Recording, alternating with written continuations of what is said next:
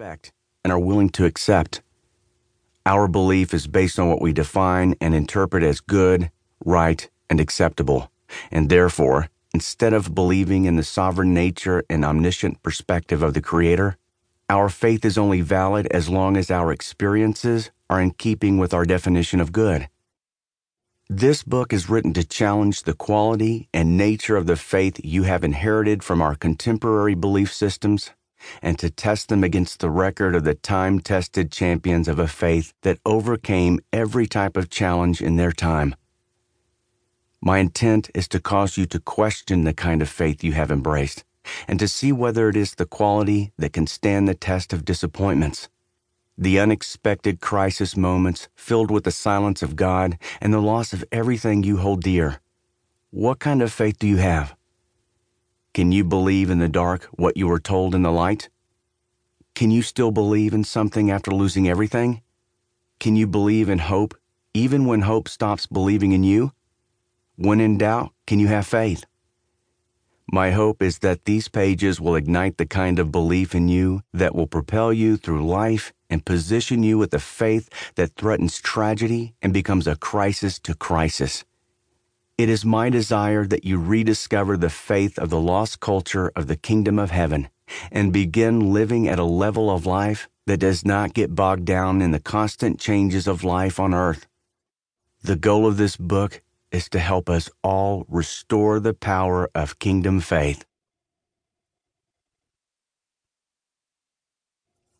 Prologue.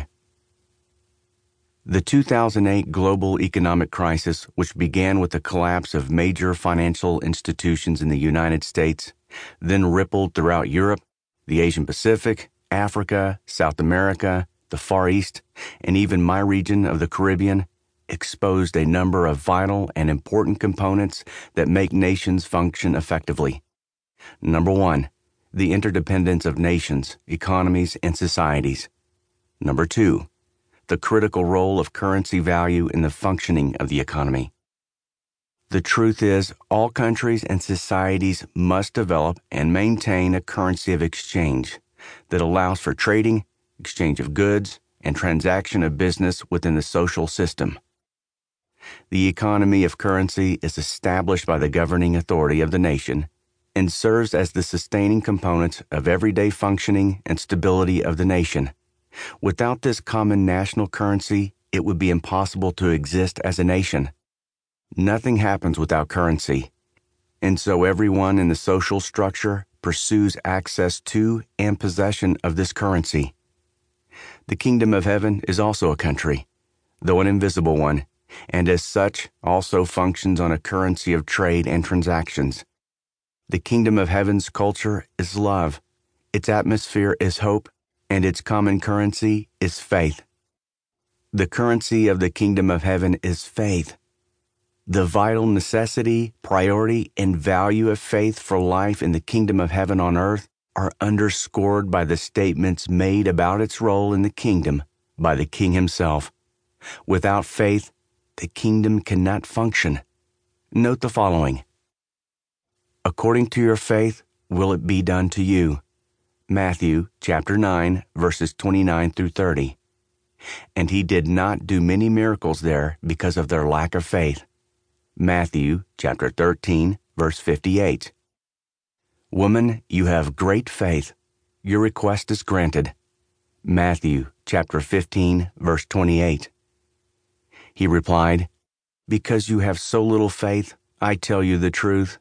If you have faith as small as a mustard seed, you can say to this mountain, Move from here to there, and it will move. Nothing will be impossible for you. Matthew chapter 17, verse 20. Jesus replied, I tell you the truth. If you have faith and do not doubt, not only can you do what was done to the fig tree, but also you can say to this mountain, Go, throw yourself into the sea, and it will be done. If you believe, you will receive whatever you ask for in prayer. Matthew chapter 21, verses 21 through 22. When Jesus saw their faith, he said to the paralytic, Son, your sins are forgiven. Mark chapter 2, verse 5. And he was amazed at their lack of faith.